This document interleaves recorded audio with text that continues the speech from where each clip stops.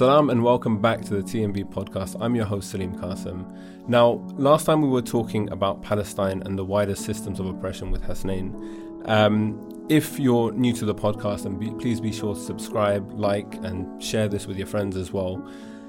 Today we wanted to talk about Palestine again, but we wanted to focus on us as individuals, what more we can do, what we should be doing, especially considering our context of being in the West. We're far away from the conflict, and so can we have effective impact in bringing about change in Palestine and what's happening there, and also what kind of actions we should be engaging in. To help me through this conversation, I have with me two guests that have come from the north, so thank you both for travelling. Firstly, on my far left, we have Ammar Kazmi, who is a law graduate with a master's degree in human rights law.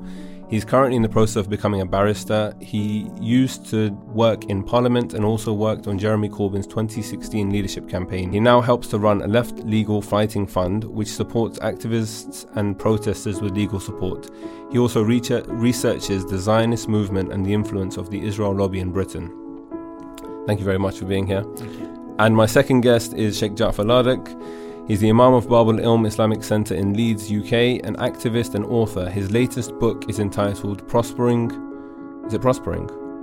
Prospering. Okay. Prospering through. This is going really well, by the way. Prospering through the cost of living crisis, guidance from Quran and Sunnah.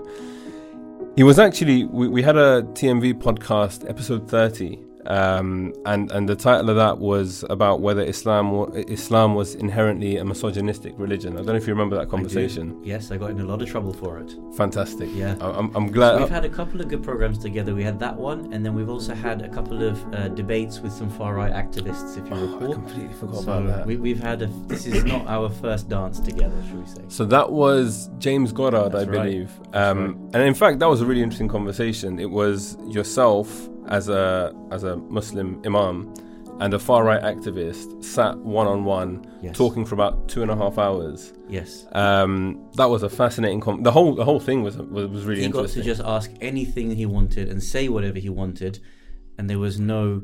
And what the real goal was not to convince him, but he brings with him a very far-right audience that ordinarily we can never reach, and obviously we managed to be able to reach an audience that probably wouldn't have heard some of the discussion points that we brought to the table. I had completely forgotten about that. I was thinking, oh yeah, we did that podcast because that was one of the first that we did in our old office. But yeah, that times. was I mean, I'll put the links to both of those, I guess, in there. People can check those out. So thank you guys for coming today. I wanted to start out by looking at what people are currently doing with regards to Palestine. And I think, the two most prevalent things that are on the agenda for us in the West is protesting and things like boycott, the BDS movement. Now, I remember going to the Iraq War protest. And at the time, there were 2 million people, the largest protest on the streets of Britain. And it was incredible. Like you had never seen or witnessed something like this in the UK, just everybody coming out. And it was very clear what the public's views were on the Iraq War. Now, we all know the history. We all know what happened. We invaded anyway as a country and everything, all the fallout from there. This time around, we've seen the largest peaceful protest for the Palestinian struggle, again, in British history. Depending on whose numbers you listen to, 300,000 or 1 million protesters on the streets. And I attended. I lost my belief or faith in the effectiveness of protests a while ago, simply because I found that we turn up, we make our voices heard, we do what we can in a peaceful and legal way. But it doesn't really matter what happens. Now, I went this time because I went to 3 or 4 of the protests at the beginning of all of this, mainly because I wanted my kids to be there with me.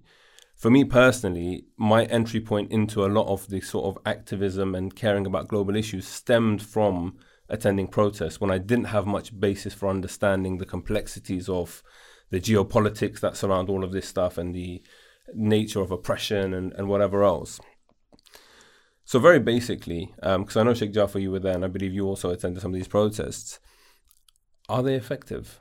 Do you think there's a purpose in us taking to the streets week after week when we're clearly seeing that our elected officials aren't acting in our best interest on our behalf based on what we're telling them to do?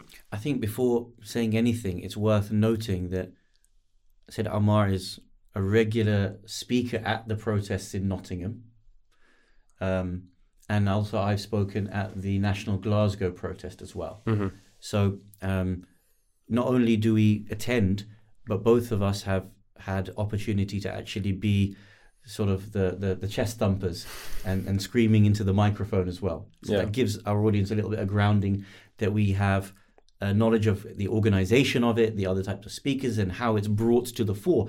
Even the issues of the policing around these events as well, we probably have a little bit of intimate knowledge of. Yeah. So I think that grounds the answer. And I'll leave it to Said to start that then. Well, I mean, whenever we're talking about the effectiveness of protests, we have to always remember that protests are simply one tool in our arsenal. You know, they are part of, or they should be part of, a multifaceted strategy. I mean, and also we have to assess what is it that we're trying to do by going to a protest. So have the protests been effective in stopping the bombardment of Gaza and liberating Palestine? Well, no, they haven't been. So they're not effective in that sense, but they are effective in terms of some of the things that we can be doing here in Britain. So just in this most recent round of protests, they managed to generate a crisis within the British state. We saw various different parts of the government going to war with each other. We had Suella Braverman and the Home Office going to war with 10 Downing Street and Rishi Sunak. And of course, we had a fallout with the Metropolitan Police, something which is unprecedented in terms of what I've ever seen. Usually they go in lockstep with each other. We had the Home Secretary really putting a huge amount of pressure onto the Metropolitan Police to ban the protests without any sort of legal backing.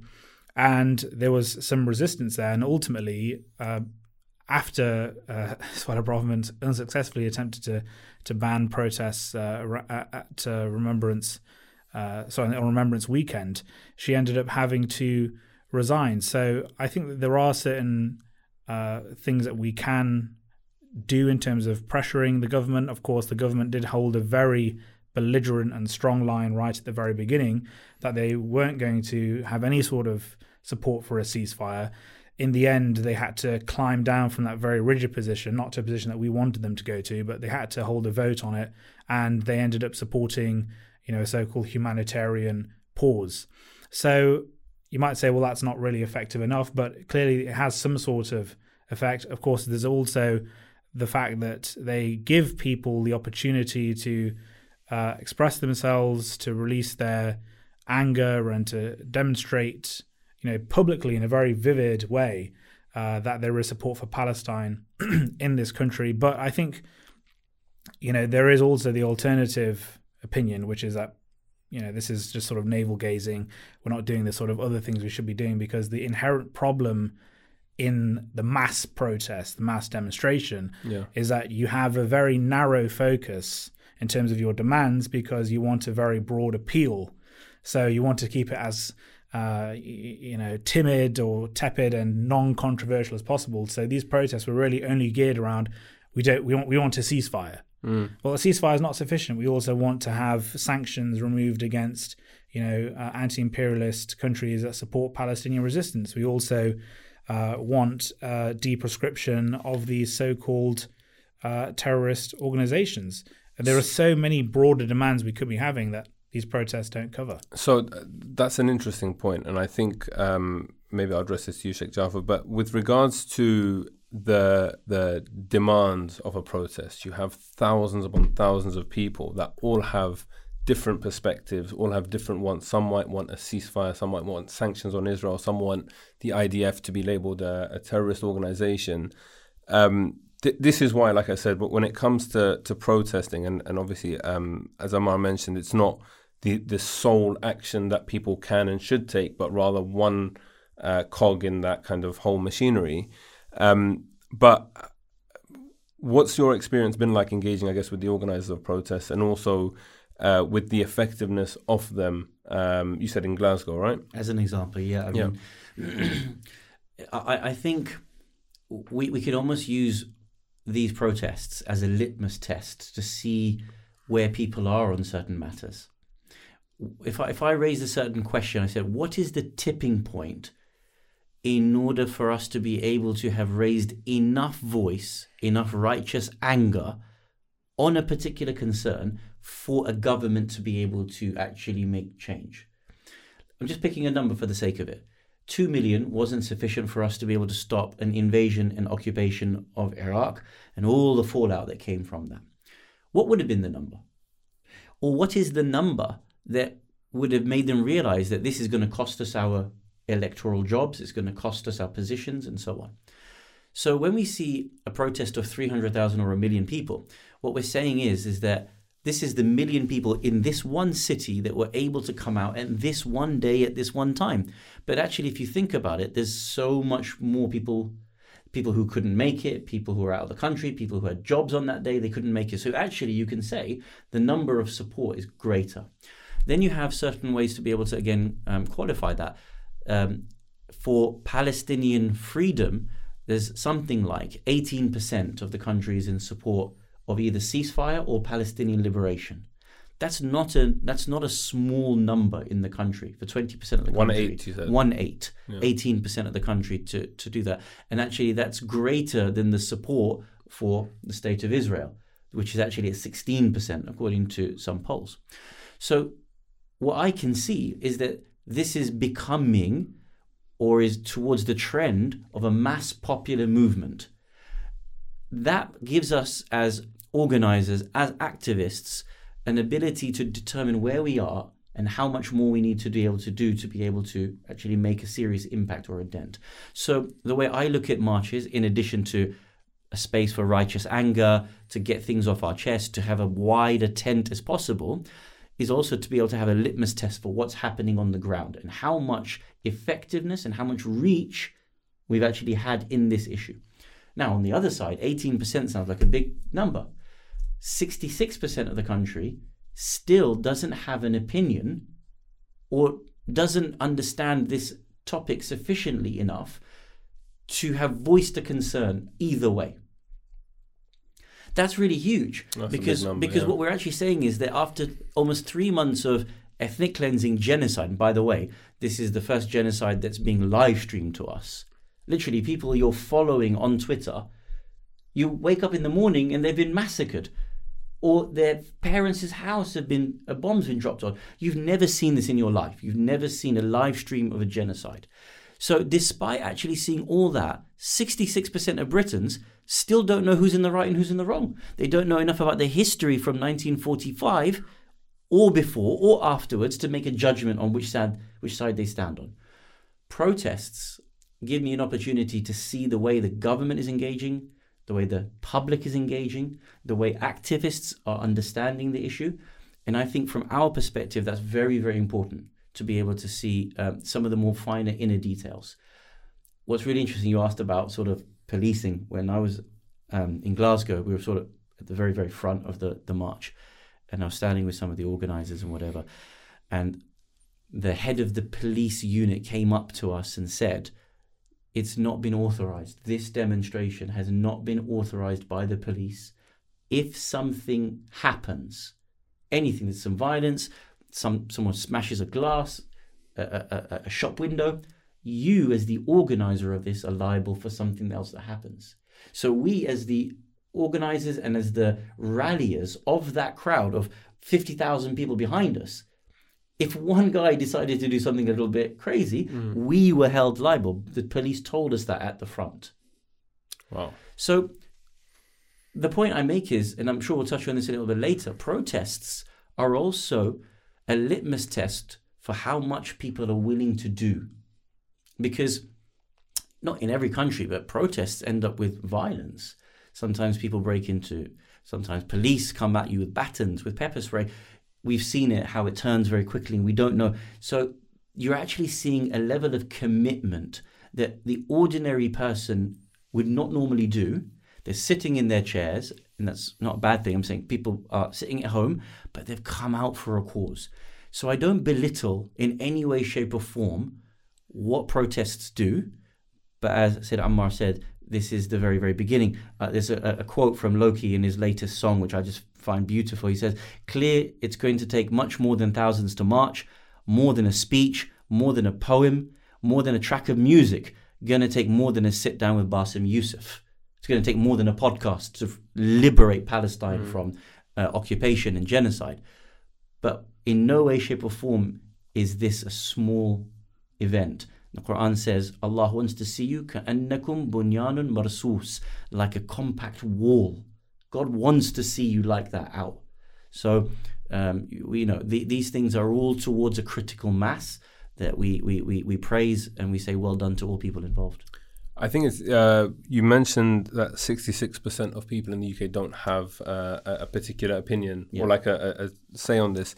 One thing that I found interesting between, for example, my own Instagram feed, because I think, as you said, a big part of this right now is the live stream nature of it. When I look at my own Instagram feed versus, for example, the Muslim Vibe feed, they're very different. So when I'm on the Muslim Vibe account, there's a lot more of those images that have that warning on top, and you have to kind of click to see the reel or the picture or whatever it is. And every single post is just absolute death and destruction, and it's horrific. My feed personally has that kind of stuff in there, but there's also a lot more football, and there's a lot more other things going on. And so it makes me think about people that don't, for example, that aren't connected through the Muslim faith, for example, to the Palestinian cause. Or the opposite. Their feed is giving them the IOF, the Israeli Occupying Forces feed. No, but I think a lot of people don't see anything necessarily. So it's interesting. I mean, on this is a slight tangent, but on this, I have a Threads account, right? Threads is like the Twitter that Facebook made or Meta made. I don't follow anybody. And whenever I go on Threads, the timeline that I see is basically a pro-Zionist timeline. Considering I haven't signed up to anything, there's absolutely nothing that I've done. I don't engage with the app, but whenever I get a notification on Instagram, I click on it, and what I see is it's a different world. Yeah. And it makes me think that, like you say, right, the narrative that people are seeing, I think for anyone that, for example, maybe doesn't agree with us, with supporting the Palestinian people, I would invite them to spend a week on our Instagram timelines. Yeah. And in seeing the content that we see, because it's quite scary. You know, to think like when I see what I see, and then I see the response in the media, I see the Piers Morgans and everyone talking about it from like a proportionality perspective. It's beyond laughable at that point. I don't know about you. I actually do. You do a lot of research into the opposite side. So my timeline is filled with sort of the extreme rabbinic understanding, sometimes the Ben Shapiro's of this world, and a lot of sponsored content. And I end up watching it, and then it becomes part of my loop, part of my algorithm, and 8 out of the 10 things on my feed is just madness. But that gives me an insight into what they're seeing, into what many people are seeing. I mean, another big problem here is that social media companies, particularly over the last 10 years, have been heavily lobbied by groups like the ADL, the Anti-Defamation League, and other pro-Israel and Zionist groups. They even have members of Unit 8200, which is an intelligence organization within the Israel Occupation Forces that engages in cyber terrorism tactics and blackmailing tactics against Palestinians, working in these social media companies. You even have a former member of Unit 8200 working now in the Labour Party. So they have had a huge operation of not only lobbying social media companies to take down pro-Palestine content, promote pro-Israel content, but they also have people who work for this intelligence branch of the Israel Occupation Forces embedded in these organizations. So we shouldn't be surprised. And obviously some of them are better and worse than others. X, formerly known as Twitter, is a little bit better in terms of the variety of the content you see on there. All of the Meta-owned platforms like Instagram and Facebook are much more censored. It's very difficult to even post pro-Palestine content on those platforms without getting, shadow banned or having restrictions imposed upon you. But, this hasn't just come out of nowhere. These algorithms have been designed in that way to broadcast pro-Israel content, to suffocate pro-Palestine content. And so it's not organic. And this has been a trend that's been getting worse each time Israel is engaging in these bombardments. And of course, this is quite unprecedented. But in 2021, that was a departure when there was a sort of uprising in Gaza and in the West Bank. There was a huge campaign by the Israel government to lobby Facebook, Twitter, etc. And before that, and it's just been getting worse. And now we're in this point where it's very difficult, unless you're plugged in, and you're directly following these accounts, to ever see their content. Mm. It's not just the algorithm. Individuals with large followings are systematically deleted. So we have a mutual friend, Sayyid Hussein Makki, from here, but he's living in Lebanon at the moment. And he's posting about, or on Instagram, posting about resistance content. And about 2 weeks ago, his page was deleted. He had 75,000 followers deleted. So he contacted some friends at Meta and asked them for the case, what happened. And they said to him, this isn't an algorithm. This wasn't non-human behavior. Someone above has stated delete, and the case is closed. There's a password protect on his case that the employees of Meta could not go into his case because someone came from above with that authority to delete his account. Wow. He's opened up a new one, and actually, by his own words, his account doesn't allow him to like, doesn't allow him to share. He's allowed to follow, but there's restrictions on him by his name. So the extent of the campaign, again, and this is why it's so important to share. You talked about BDS. BDS at the moment, the way in which it's working is a failed campaign.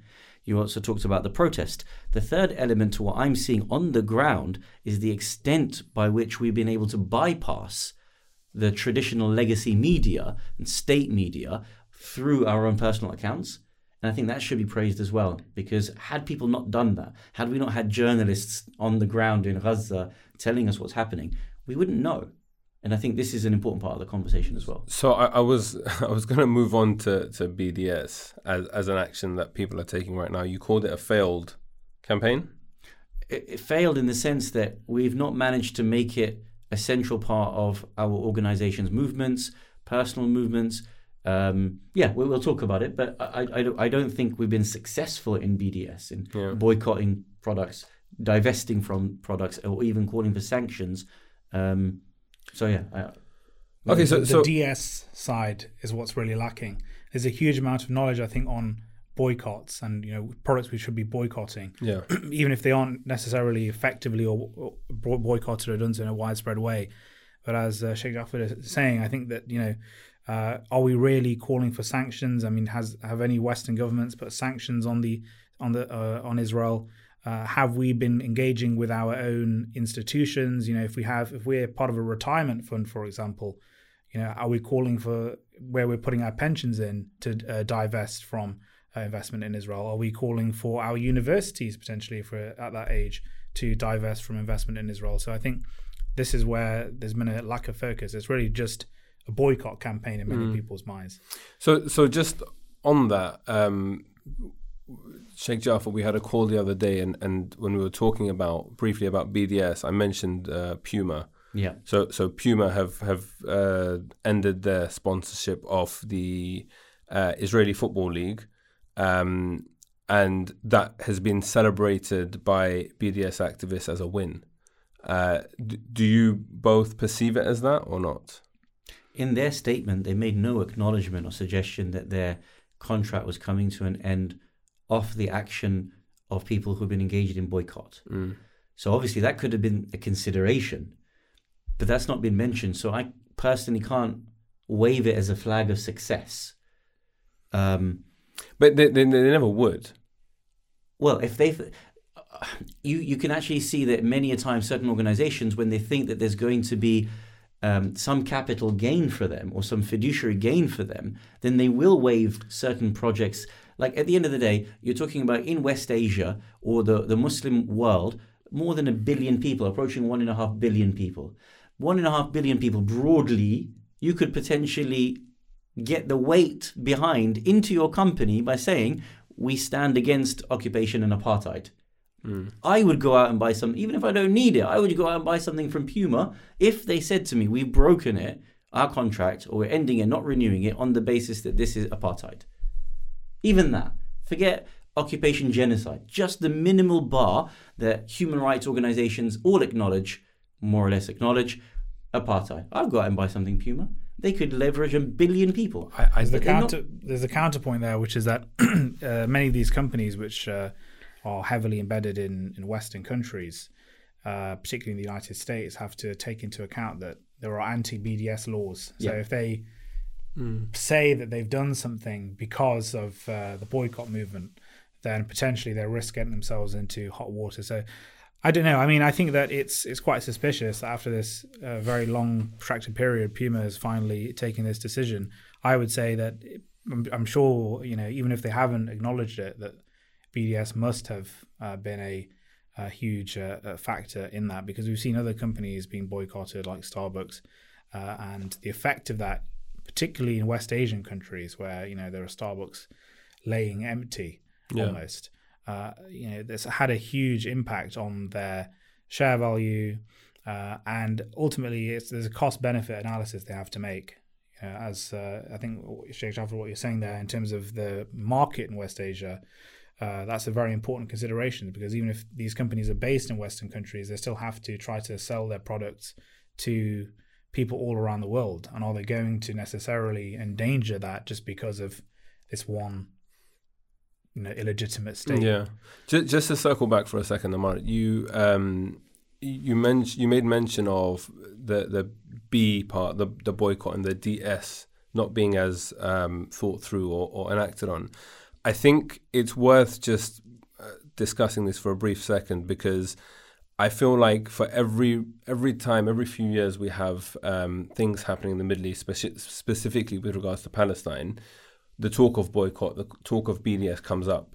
For a lot of people, they might not necessarily know what that means. You just, that the standard companies that are allegedly or actually supporting Israel in whatever way, and that's about it. And people will have a little list of companies that, you have to cancel your Disney subscription, for example, people are saying now.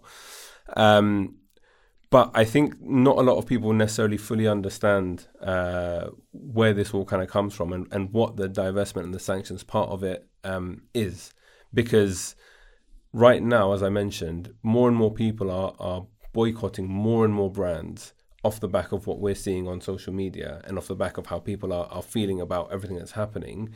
But can you, elaborate a little bit more on the latter parts, and maybe even talking about the apartheid in South Africa and what happened there? Well, I think that ultimately what we're trying to do through this strategy, which is multi-pronged, is trying to create tangible and material costs. Now, often the BDS campaign has failed to do that. It's failed to do that because you've had too few people engage with it, and the action being too sporadic, too thinned out. So someone's boycotting this product and no one else is boycotting it.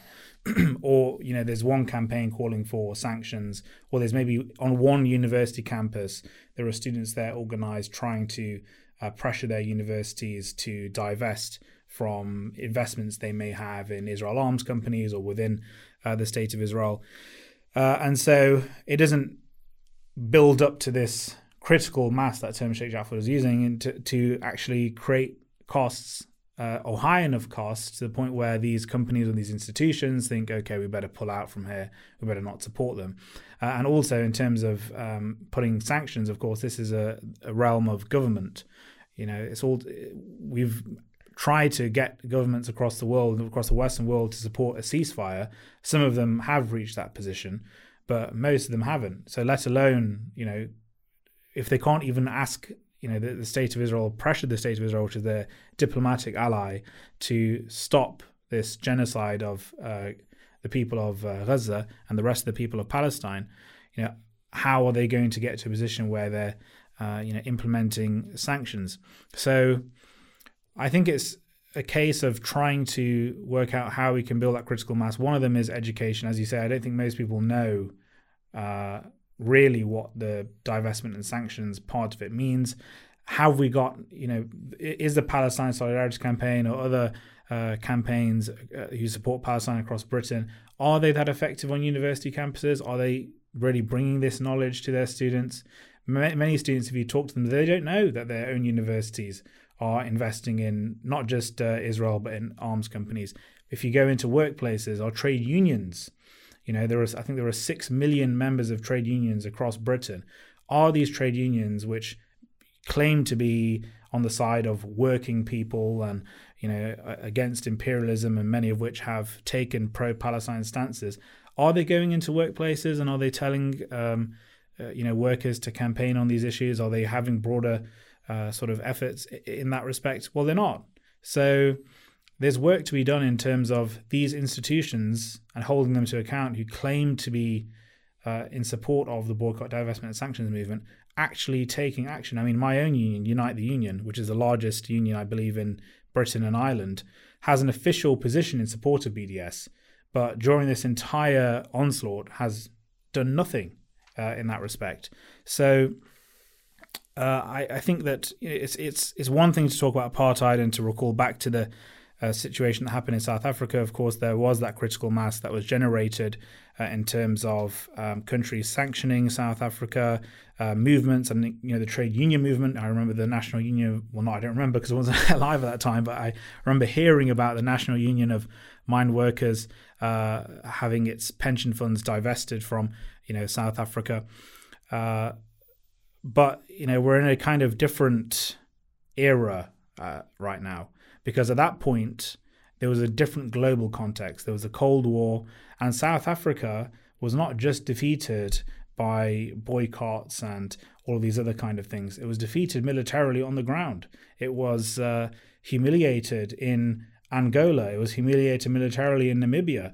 It had Cuba, an anti-imperialist country at that time, helping to support these countries militarily against South Africa. And so it was a cacophony of factors that ultimately led to South Africa or the apartheid system in South Africa's downfall.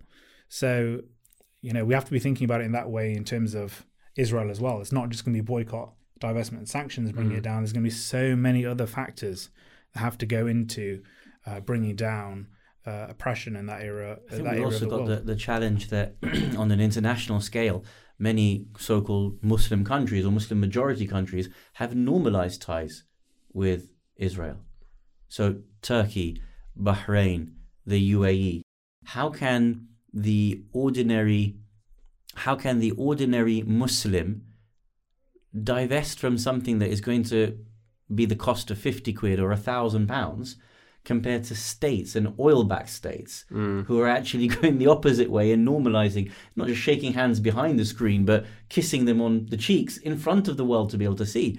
But we have to do our bit. And I think where we've lacked, and I said it's a failed campaign, what I meant by that is that there seems to be individual actors just doing what they want. You won't go to Starbucks, you won't go to McDonald's, fine. But there's not a concerted campaign to target a business and say, this for this year is going to be our dedicated focus up and down the country. For example, HSBC has increased its share ownership in Lockheed Martin by more than 500% in recent months. Lockheed Martin was the supplier of the bomb on Al-Shifa Hospital. You remember when we were talking, the whole world was talking about Al-Shifa Hospital, and then, hey, they bombed another 40 hospitals. And we lost track of the first one.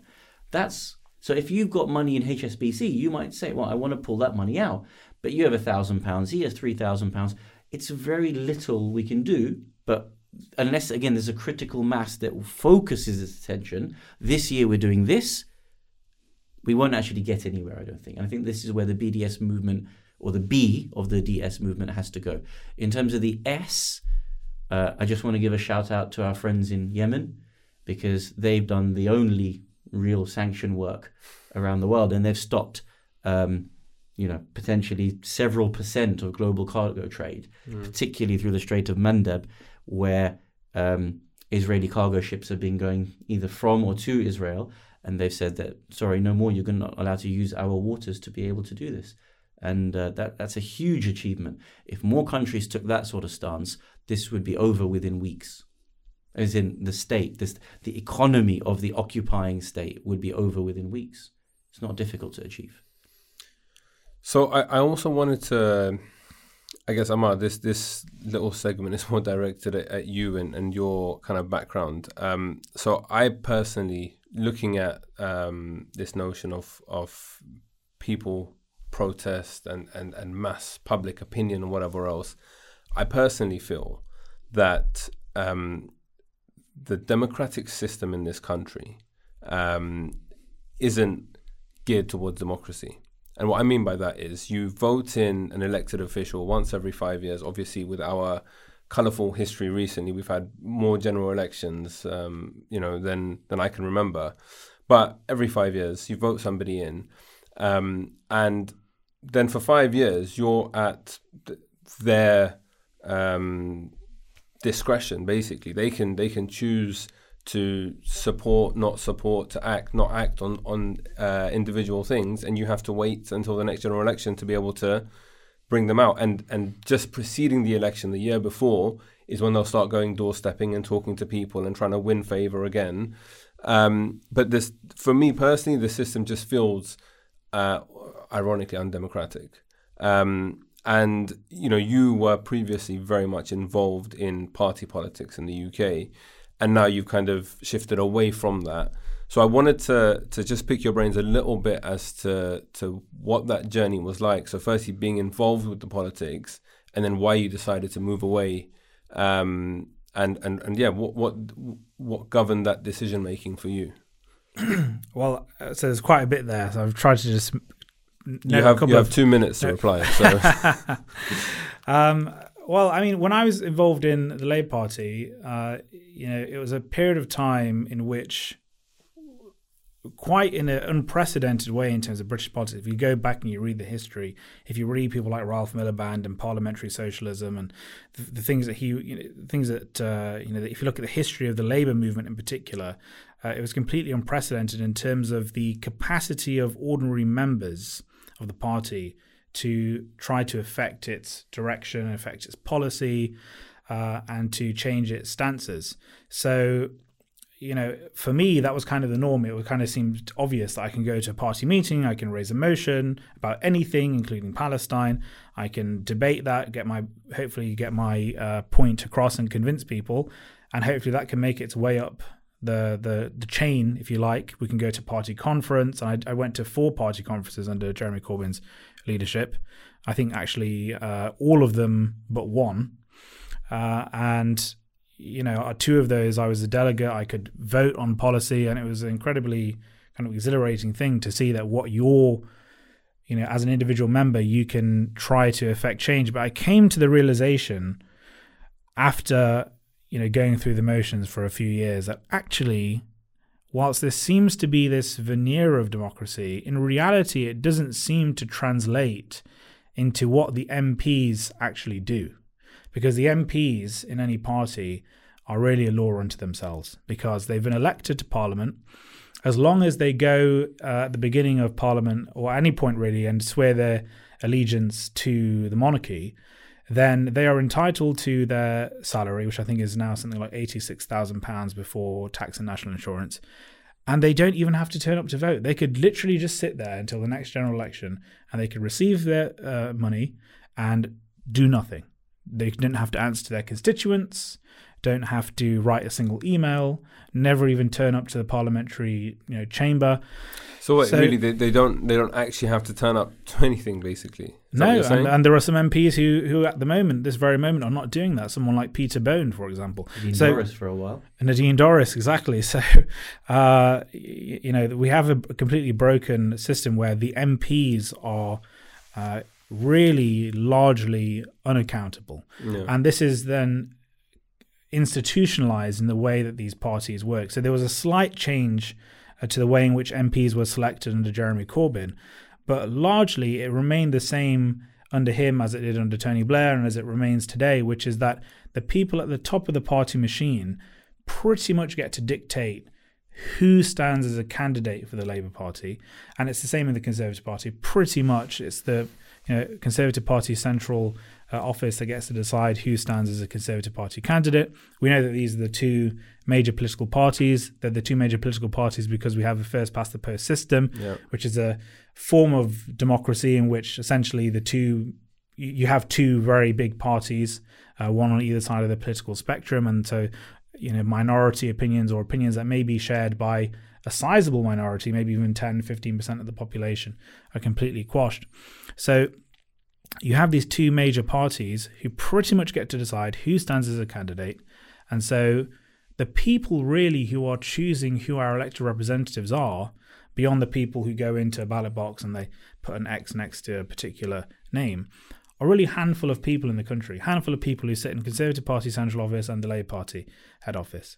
So, and then when they're elected, as I said, there's the problem of then trying to get them to accede to the demands and the pressures of their own constituents, because one, if they don't want to do anything, nothing can really compel them to do so unless they're recalled or they're suspended from Parliament. Can I interrupt you for a second and ask a question? When did you? So it's interesting because what I said at the beginning, you're basically echoing that, but with actual substantial weight, behind what you're saying. When did you realize this? Like when at what point in your journey did you go from, I want to get into politics and I want to be able to make a change, and party politics specifically here, to being like, actually, this whole thing is, to summarize, a farce? You might not see it like that, but I think that I had to get from the point of understanding the way in which the political system is rigged. Some people say that democracy is rigged. There are people saying, "Oh, if you go into to vote at election, make sure you take a pen instead of a pencil because they're going to rub it off." Yeah. I don't think that our democracy is rigged in that way. I've been at counts. I've seen ballots being counted right in front of me. Yeah. I don't think that there are very secure processes in doing that. I don't think it's rigged at that point. It's rigged well before that. It's rigged in terms of who is allowed to become a candidate, who is allowed to be active in public life. And when you see some of these restrictions firsthand, and you see incredible people who work hard for their communities, are great activists, but they can't be selected as a candidate because they said X, Y, and Z about whatever in the past, or sorry to think, but the democracy part of it is they can run as an independent, right? They can stand as an independent, but because we have a first past the post system, it's very difficult for them to be able to. Of course, no, I get it. But what I'm saying is there is a facade, if we can say, like, Sheikh Jaffer can run for prime minister and could become prime minister. Not that anybody wants that, but not that I want that. He would have to. He'd become prime minister if he had 325 or 326 other MPs on his side. That makes it impossible. So it is. I mean, it's really incredibly built. It's baked into the system that you cannot change it in any substantial way, because the people who are in the political parties, you can say, well, people in the Labour Party should be able to pressure their Labour MPs. People in the Conservative Party should be able to pressure them, and then that it can affect government policy. But it simply doesn't work like that. The members of the parties are just there as leafleting fodder. They give donations. They think they have some sort of purchase and input into the way the party goes, but really it's the MPs who determine everything, and it's baked into the system that those people. And then you've got the whip as well, and other institutional forms of crushing democracy or free thought and so on. I want to ask you, Sheikh Jaffer, a question on this, but I don't want to get too sidetracked, so I'll ask it, and I do want a relatively short answer. Am I allowed 2 minutes as well, though? I give him a bit more than 2 minutes, I think. No, so what I remember when we had a general election a while ago, I think you actually wrote an article on the Muslim Bible, you wanted to, about who we should vote for. Yep. So it was a case of, do we vote for the lesser of two evils? And I think it's kind of caked in this whole thing around the two-party system that we have. It's either Conservatives or Labour. And which one do you align with? Which one do you think is going to do, let's say, the least harm is probably who people would vote for.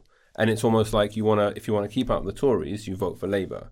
And I think, if I'm not mistaken, at the time you were arguing voting for the Green Party. Do you remember this? It could be that we're mixing up ideas here. Okay, fine. It could be. But okay, so no. So actually, it was more that from the Islamic perspective, we should not be voting for the lesser of two evils. Okay. It might have been in the context of the US election at that time. Yes, between it was. Biden and Trump, yes. I think. Yeah. My apologies. I humbly submit that in America, people are even less politically aware and insightful than they are in Britain, especially the Muslim community, and they're wrangling with these questions all the time. So I think my article was the impermissibility of voting for the lesser of the two evils. Yes. You're not obligated to vote, and if you don't find someone who stands for justice and truth, you don't need to support corruption. So this is what I wanted to ask. Yep.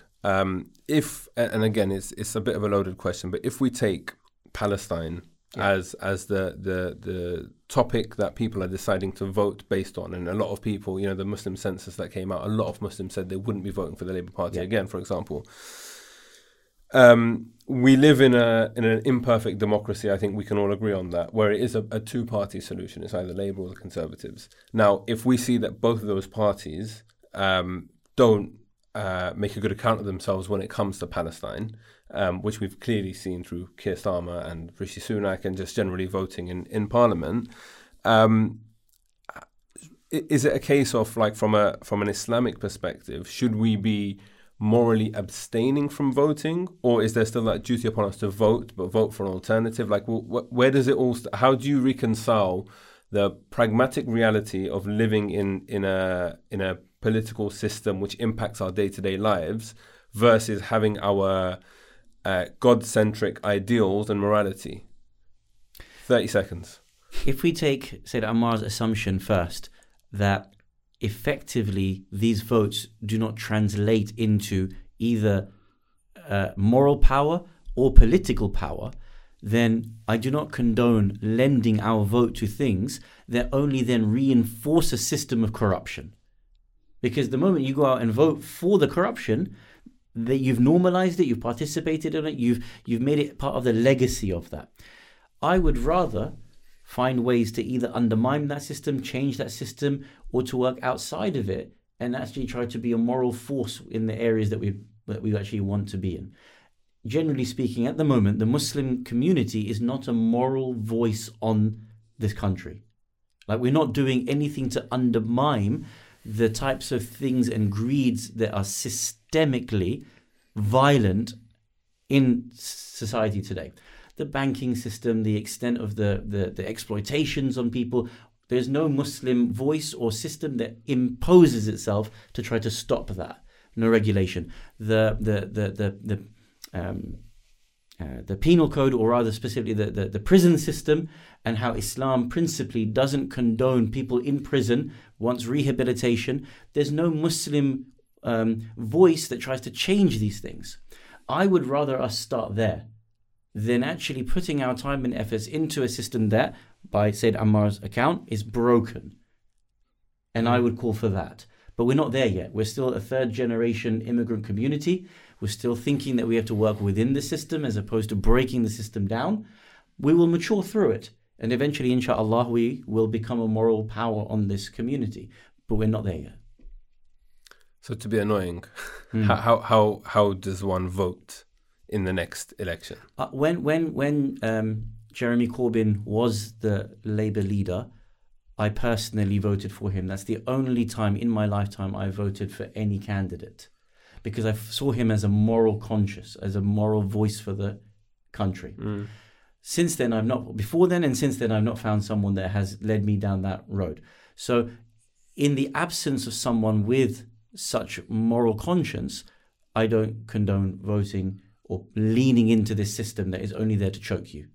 I would rather undermine it and work outside of it, in spaces where activists and people and organizations can actually do better work. I have a slightly, I would largely agree with that, but I would also say that it's important to look out for those small opportunities that may arise at the next general election.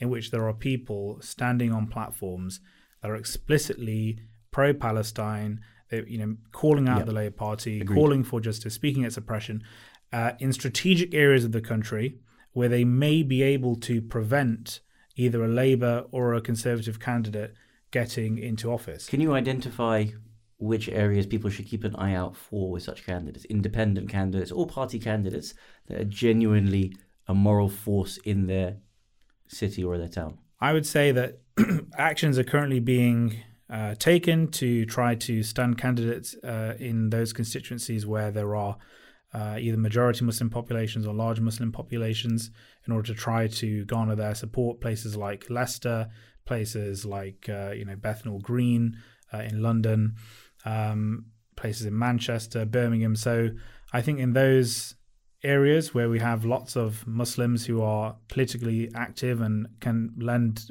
these candidates their vote, we're likely to see some independents run in those areas on the on the specific ground that they want to try to defeat the institutional party. So personally, I think that that's really the only time I would bother voting. In my constituency, I'm not going to vote. There's not going to be a candidate like that that's going to be capable of winning just because of the way the demographics are.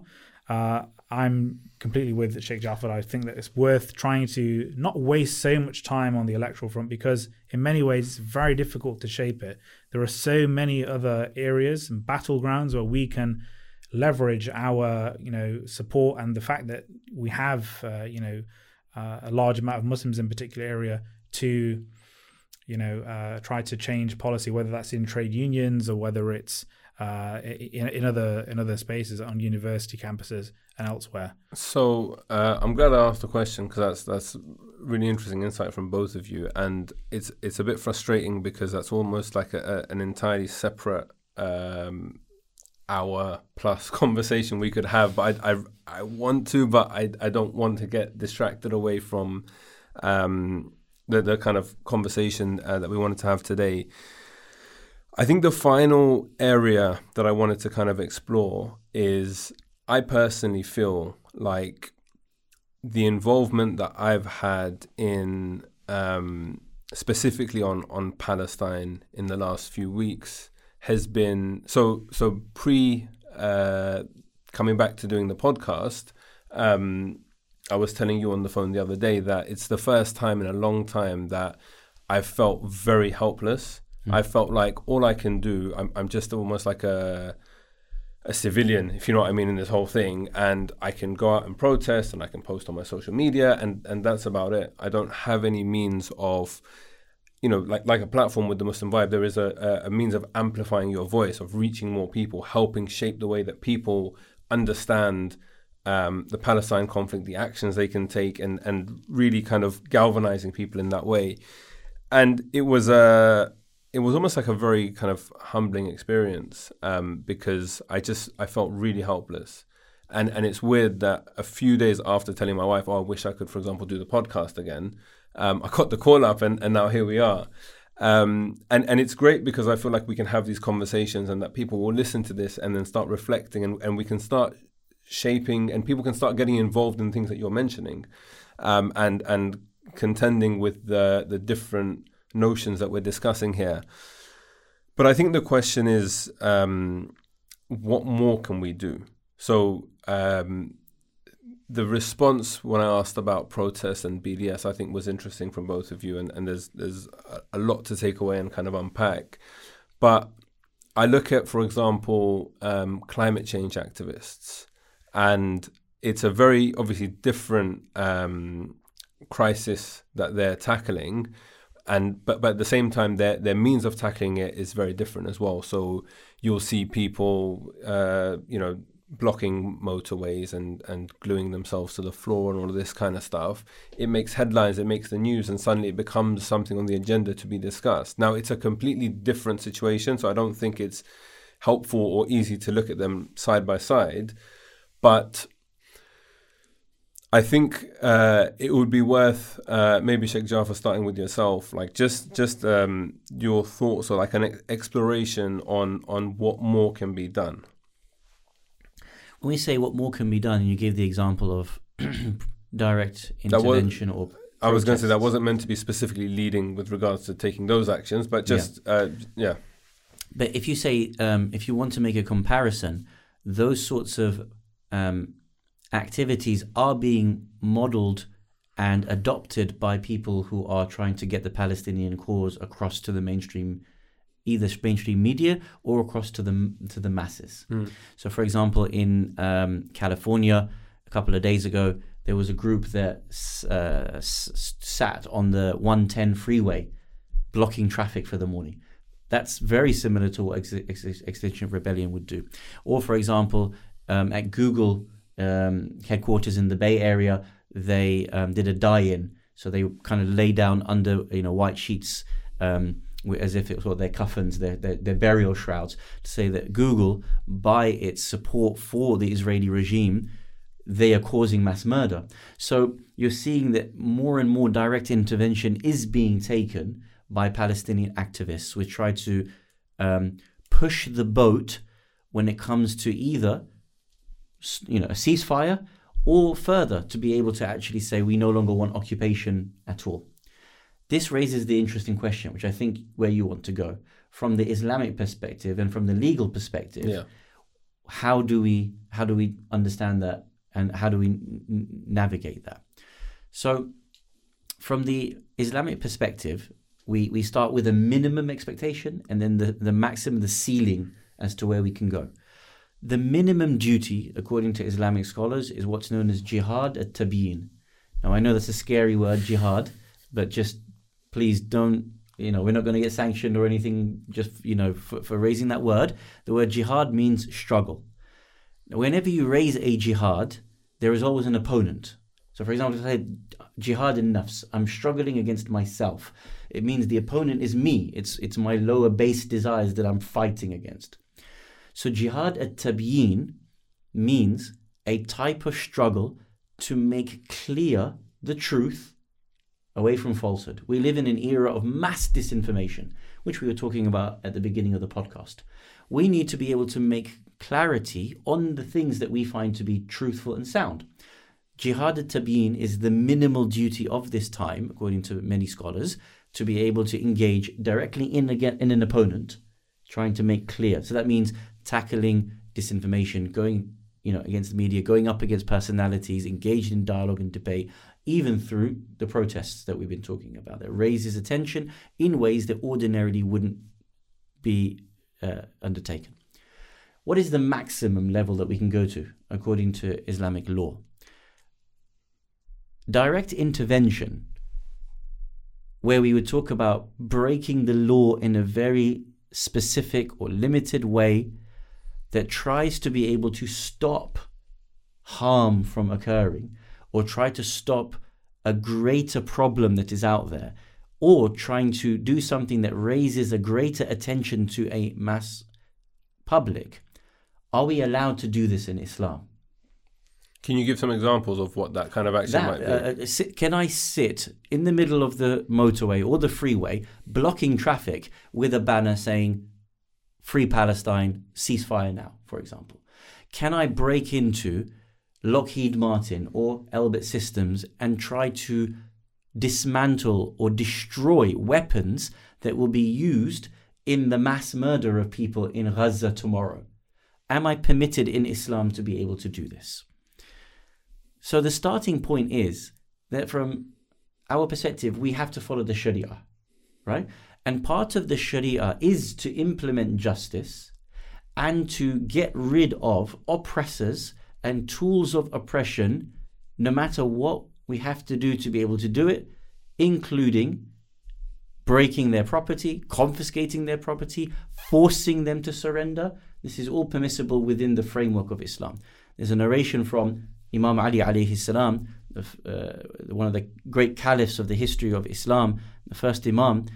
He has a narration where he says, the true judgment of religion is to take back the rights of the oppressed from the oppressors, to support the weak against the strong, and execute God's laws according to their proper ways and courses, which will set aright God's servants and his lands.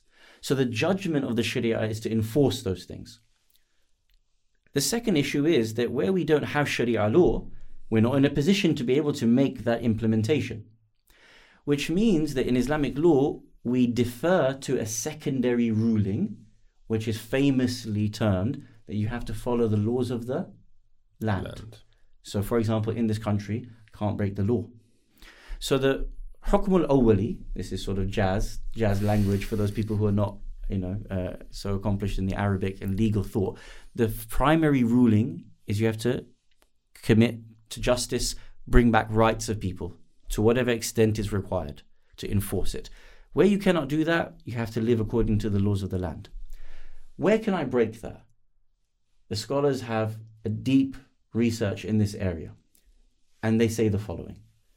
Number one, we are obliged to try to uphold the organization of a society. If anything is done to break the organization of a community, the traffic laws, safety of people, it's not permissible to do that.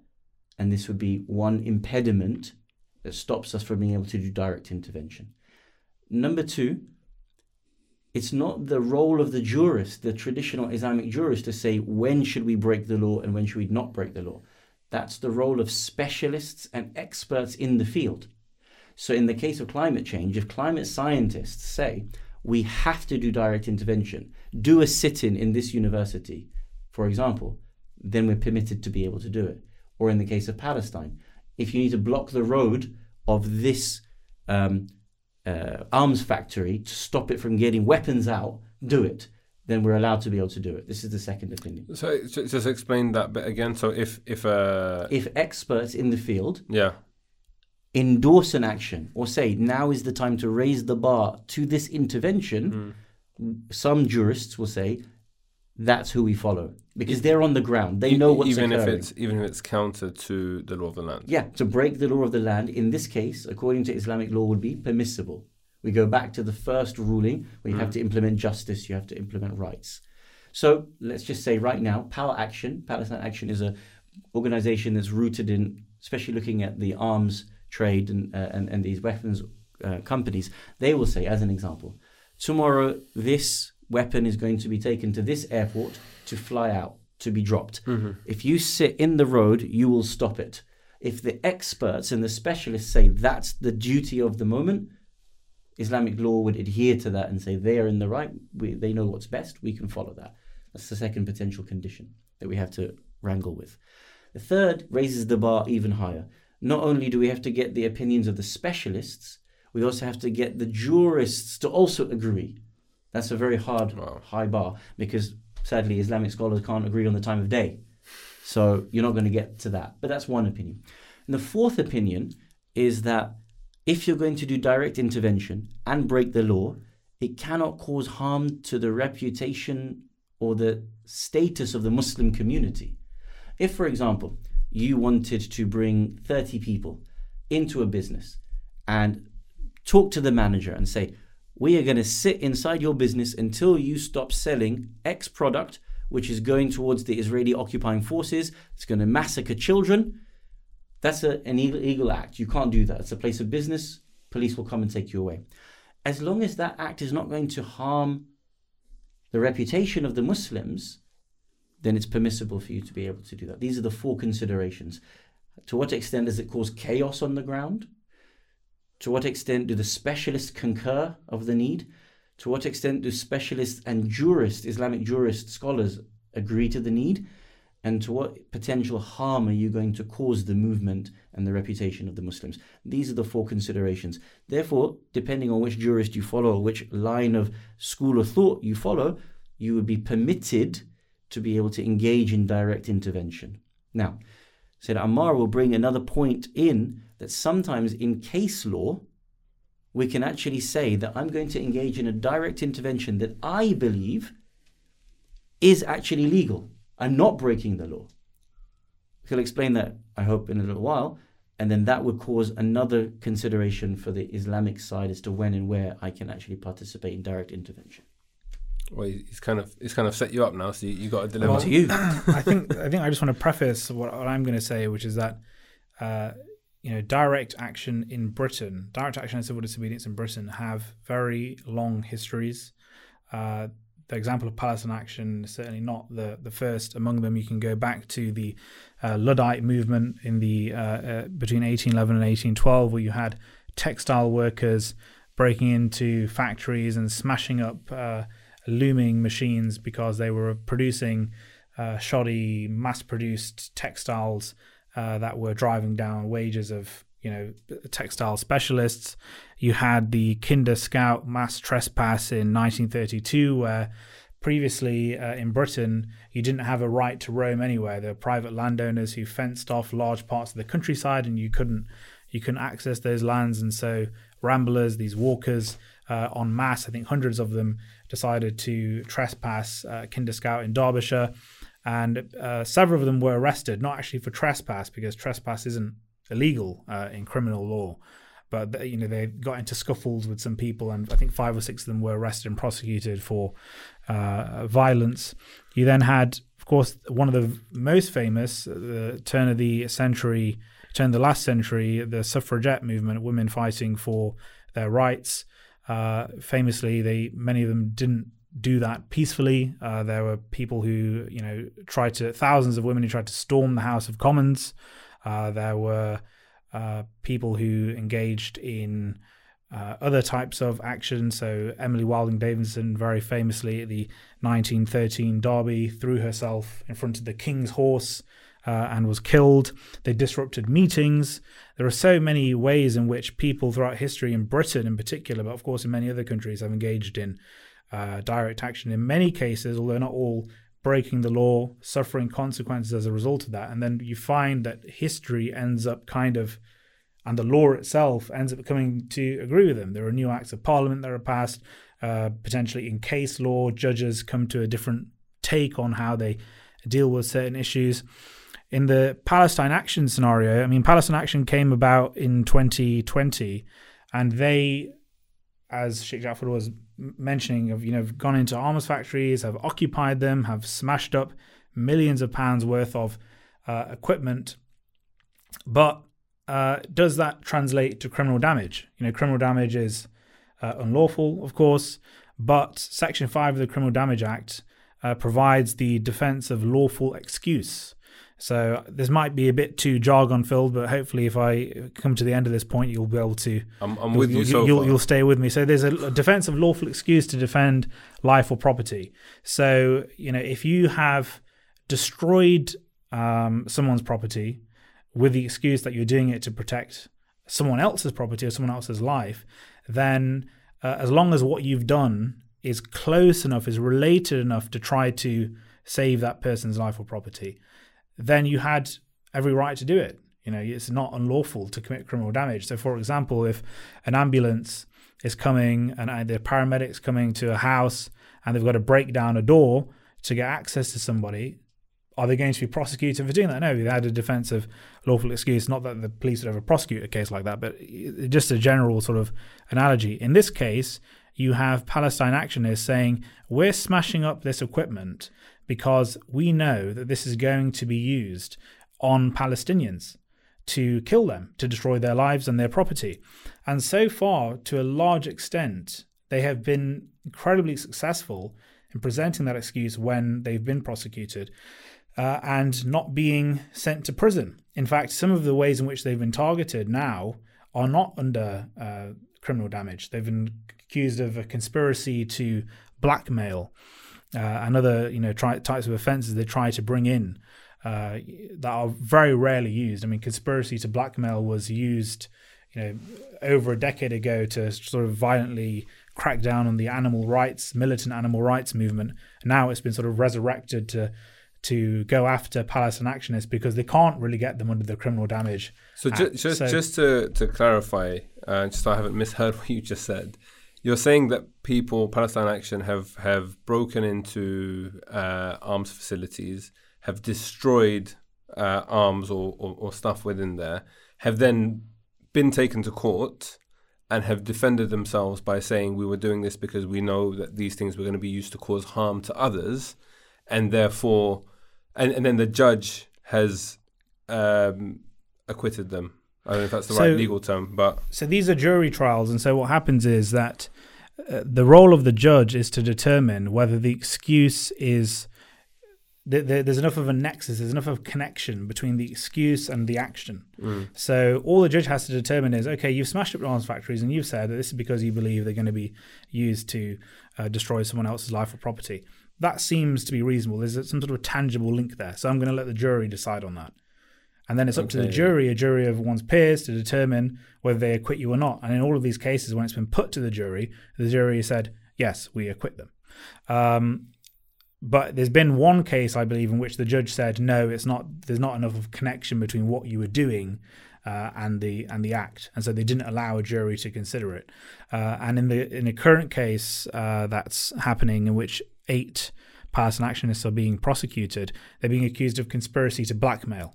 So not even criminal damage. So they've had to try to invent a new route to kind of go after these people, because I think there's a there's a pretty plausible argument that if you are going literally to smash up an arms factory where those arms more than likely are going to be used to kill people, then how is it not lawful to do that? But the difficulty arises in the fact that it has to be proven after the fact. So you don't actually know whether it's unlawful or not until you've gone to court and a jury has said, yes, it wasn't unlawful. So this is some of the difficulty here, because if in the Sharia you can't break the law of the land and you don't know whether you've broken it until you've actually gone and done the action, there's a bit of a grey area created. That some of the contemporary scholars do need to be able to look into. There's very few researches that are published on this, but I think this is a burgeoning conversation. And the reason why I say that is because external to the Muslim community, in the examples that we cited, there are many, many people that are engaged in civil disobedience or in direct action at the moment. And I actually have many Muslims that are coming to me and saying, we want to engage in these things. Are we permitted? What is the scope of the permission? That's why I said there's a minimum bar and then there's a ceiling. So unless we actually wrangle with this in the context of things like the Palestinian cause and the sort of circumstances that we're finding ourselves in now, we're closing down conversations, and we're not the type of people to do that. We want to have open conversations, and then we also need to bring this to the forefront of people, that if you are thinking of engaging these things, here is the Sharia view, here is the legal view, understand your duties, your moral duties, and also the consequences that you could find yourself with over the next 5 years of your life. I think that's a very pertinent point. The consequences point, I think, Sheikh Jaffer, is very important, because I think everyone has to figure out as an activist what your role is. Not everyone's role is to be going and smashing up arms factories. Some people's role is different. Some people work in the media. Some people work in law. Some people give very impassioned speeches in which they're educating people at demonstrations. Some people do a variety of those things. But, I think the key thing here is, as you're saying, Sheikh Jaffer, is the acceptance of consequences, because you could do this and you could present your excuse that you under the Criminal Damage Act, but you could end up being in a situation where you're prosecuted, and so then you have to be able to be in a position where you can live with that. Some people are able to take greater sacrifices than others. So that's an important consideration, I think, for every activist. I'm personally not one of the people who engages in direct action, but I hope one day when I'm a barrister, inshallah, I'll be able to defend those people who have done those actions. That will hopefully be my role. Yeah. So everyone's got to figure out a role for themselves and what they do, but we can't be doing nothing. Everyone's got to do something. I think something is always within someone's capacity. When we talk about the historical examples of these cases, the suffragette movement, as an example, it's actually created mass historical change that we have inherited and benefited from until. Do you see that as direct action grows, either in this moment of this era, this phase of the genocide of the Palestinian people, or in the post-ceasefire world that will come in a few weeks' time, we imagine, what do you see is the potential of direct action in facilitating genuine change in this country or through this country based on the examples that we have in history? Is there any relationship between these two, or is it completely segregated because suffragette movement is 50% of the whole country? Palestinian action, it's a very minority of people who are you're supporting people all the way over there. that we don't even know who they are? I think it's interesting because, I mean, these actions obviously can result in different changes in policy. So the suffragettes, they were successful in achieving new acts of parliament. The scramblers that I was talking about, the Kinder Scout, they achieved new acts of parliament, not immediately, but later on. I think that you could see in the legal realm, in terms of government policy, certain changes, because at the moment, it's up to, I think, the British government, I can't remember which department it is, that's able to approve export licenses for arms. You can produce arms, but if you have a license to do that, but you can't necessarily just sell them to any old person. They've got to be supposed human rights considerations and everything like that. And yet, the way the export license system works here in Britain is that really there's no consideration for that. Pretty much, by and large, they're able to just sell weapons to whoever they want to, whether it's to the Saudi regime, whether it's to the regime in Tel Aviv. So one change could be that actually Britain's arms industry goes into decline.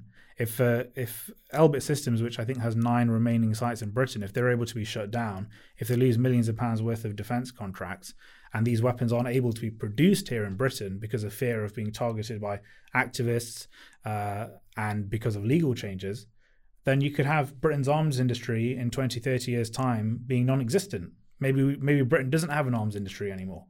That would be a huge change in Britain, because Britain is one of the biggest global sort of arms exporters in the world, apart from the United States of America. So I think these sorts of changes, just in this narrow field of Palestine action, could create that change where in 30 years' time, children are growing up hearing in the past, Britain used to be this vile arms trader, just like in the past, Britain used to be a slave trader and things like that we view as sort of incomprehensible nowadays. It could be put. I was already convinced, but now I want to go find Lockheed Martin. Mr. Martin. I think it's really, really interesting when you think about history and you look at things like the suffragettes movements, the civil rights movement in America, for example, and these acts of civil disobedience that have occurred, and I guess how they're framed to us today. So when you learn about Rosa Parks on the bus, that was a positive thing that she did. It was something that was transformational. Likewise with the suffragettes, we study them in school as like look how great this is. They were liberating women in the UK and bringing us forward into the 21st century kind of thing. And it always makes me think about how it would have been viewed at the time. So even historical figures, how they're viewed, Malcolm X as an example, how Malcolm X was viewed at his time by his contemporaries versus how he's quoted so freely and so regularly by activists and scholars and everybody else. And I think it's just really, really fascinating. I don't know how else to put it. Like when the greatest example is Nelson Mandela. At that time, he was considered to be a terrorist. It's always the archetypal example. At the time, he was considered a terrorist. Perfect, I think even on the UN list till today, he's still considered a terrorist. Recently removed off that terrorist list. There are sitting British MPs that have said very, very strong things about Nelson Mandela back in the day that are still around today and that still haven't recanted or apologized. But today, everyone is forced to laud him. Yeah. Having to just look backwards in history as if suddenly he's a different person. What happened was these people are forced to say these things because the change was made. And I think that's very much part of the conversation we're trying to have at the moment. That what is the means? Yeah. And what is the ceiling by which we can participate in making this change? So there's two things. Firstly, I think there's more that can be said on this, and I'm going to invite you guys to very briefly, if there is anything specifically on this thing you wanna mention, and then after that, I'm going to ask you guys for some book recommendations. This is something that I'm doing this time around because I've recently really got into reading, and I think it'll be really helpful. It doesn't have to be necessarily related to this specific topic, but stuff that you think would be engaging and interesting for our audience. And I can put links in the description where people can buy them from Amazon or wherever else they want to get them from, if you're boycotting Amazon, that is. But yeah, no, so anything you wanted to cover on this specific topic that we're discussing about direct action or intervention, and then book recommendations. I mean, the only thing I would really add, and I think hopefully I'm not labouring the point, is that politics can occur through various different forms. Some people view politics just as something that they see on the news and at election time and voting, and that's essentially all that politics is. For me, politics is much broader. Politics can be everything from what I do in my trade union. It could be efforts at lobbying. It could be engaging in trying to correct media bias through launching complaints at IPSO or Ofcom when I see things in newspapers or on TV that shouldn't have been presented in that way. There are so many ways in which we can engage in politics on university campuses, in schools. It doesn't matter what your age is. I mean, you can engage in politics at your allotment. There are so many things that you can do in your life, and we have access, between all of us, and not just here in this room, everyone, we have access to so many spaces where we could actually do things, and we don't do it because we don't see that as a political arena. And maybe not every area is a political arena, but many areas that people don't engage in are political arenas that we should be engaging in work and trying to change policies and trying to, get them behind political causes that we support. So, and also, as I say, everyone has to figure out what they can do in those areas and in other areas. So politics is a very broad thing, and there are also different political actions and strategies are also very broad. So we should be a bit more open-minded in thinking about what we can do.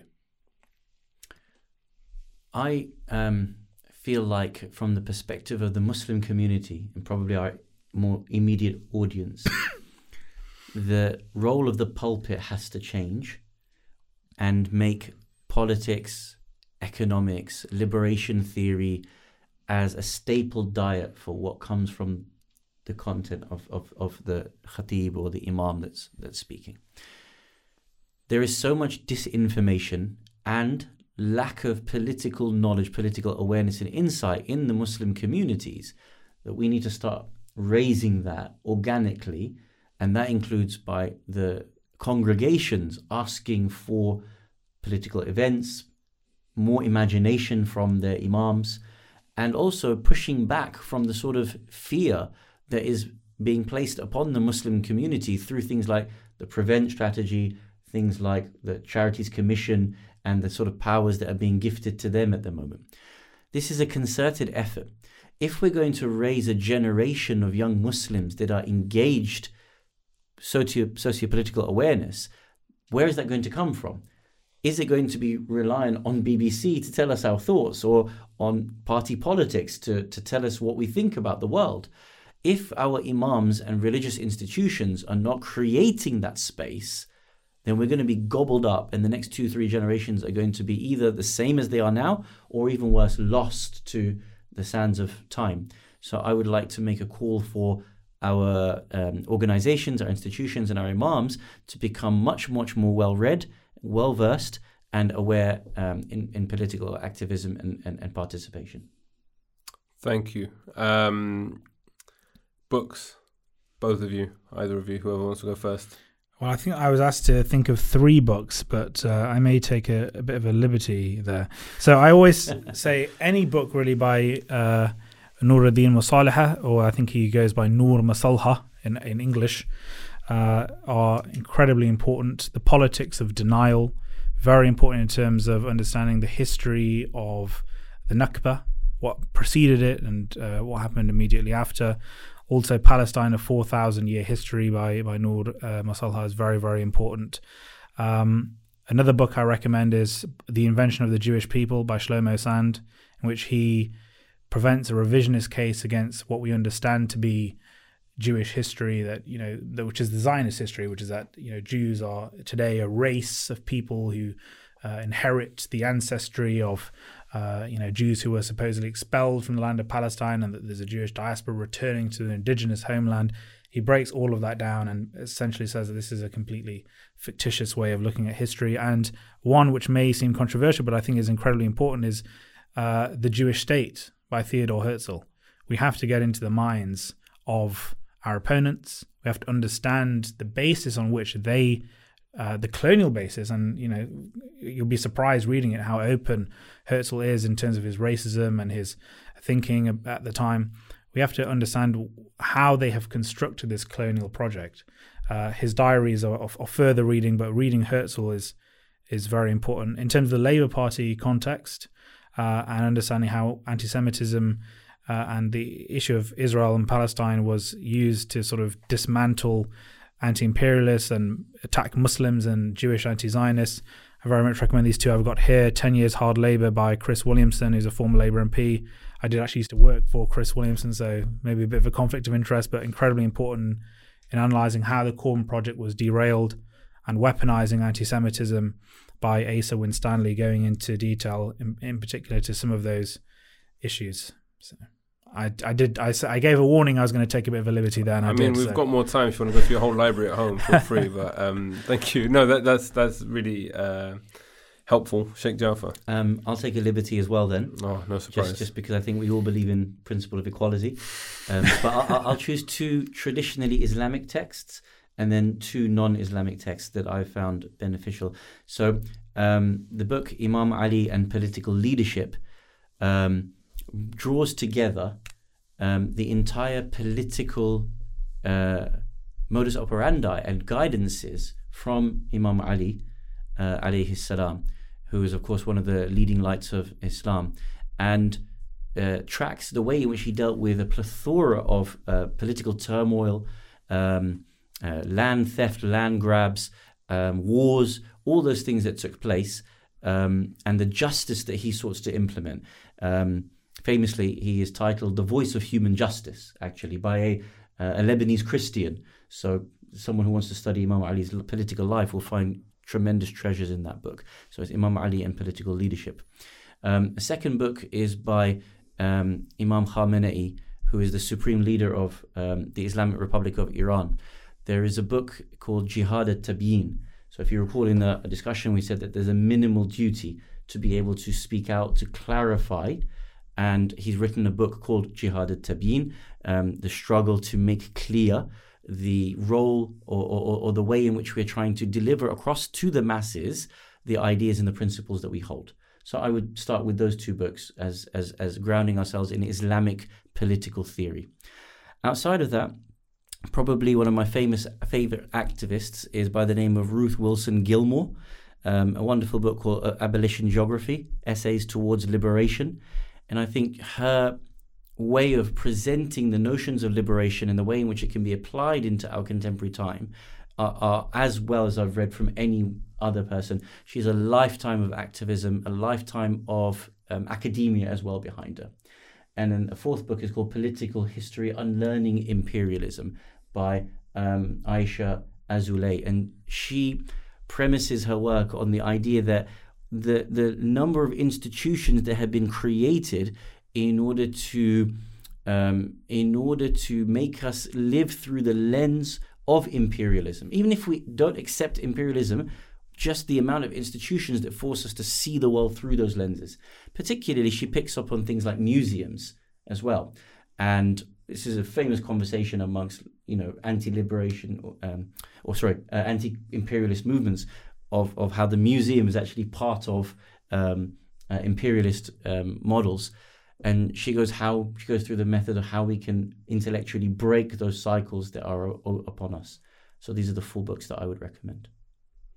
Well, thank you both.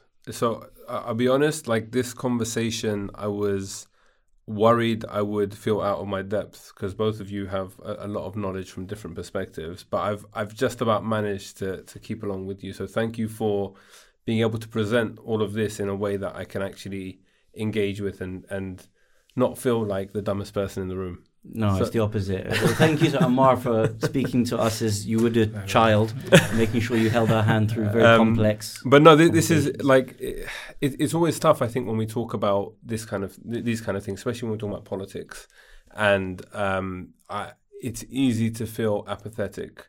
It's easy to feel like there's not really anything we can do. But I think, despite the discussion we had about mainstream politics and party politics, I think there is a lot of hope And there's a lot of things that people can do and engage with. And I think I encourage people to reach out to both of yourselves, whether you have the time to reply is a separate issue. But, if there are things that people can and want to be doing, I'm sure you'd be able to kind of steer them and guide them the right way. But yeah, again, thank you both for making the effort and for being a part of this conversation. And I think we'll wrap up. So yeah, for those of you watching, thank you very much for sticking around. Slightly longer episode, I think, than we've done in the past, but I do want to have slightly longer conversations and make sure that we're able to talk about all things we want to and spend time discussing the ideas. If this is the first time you're listening and you've made it to the end of this podcast, be sure to subscribe, like, follow, and share this with somebody as well. And that's it. We'll be back in a couple of weeks, inshallah. Take care.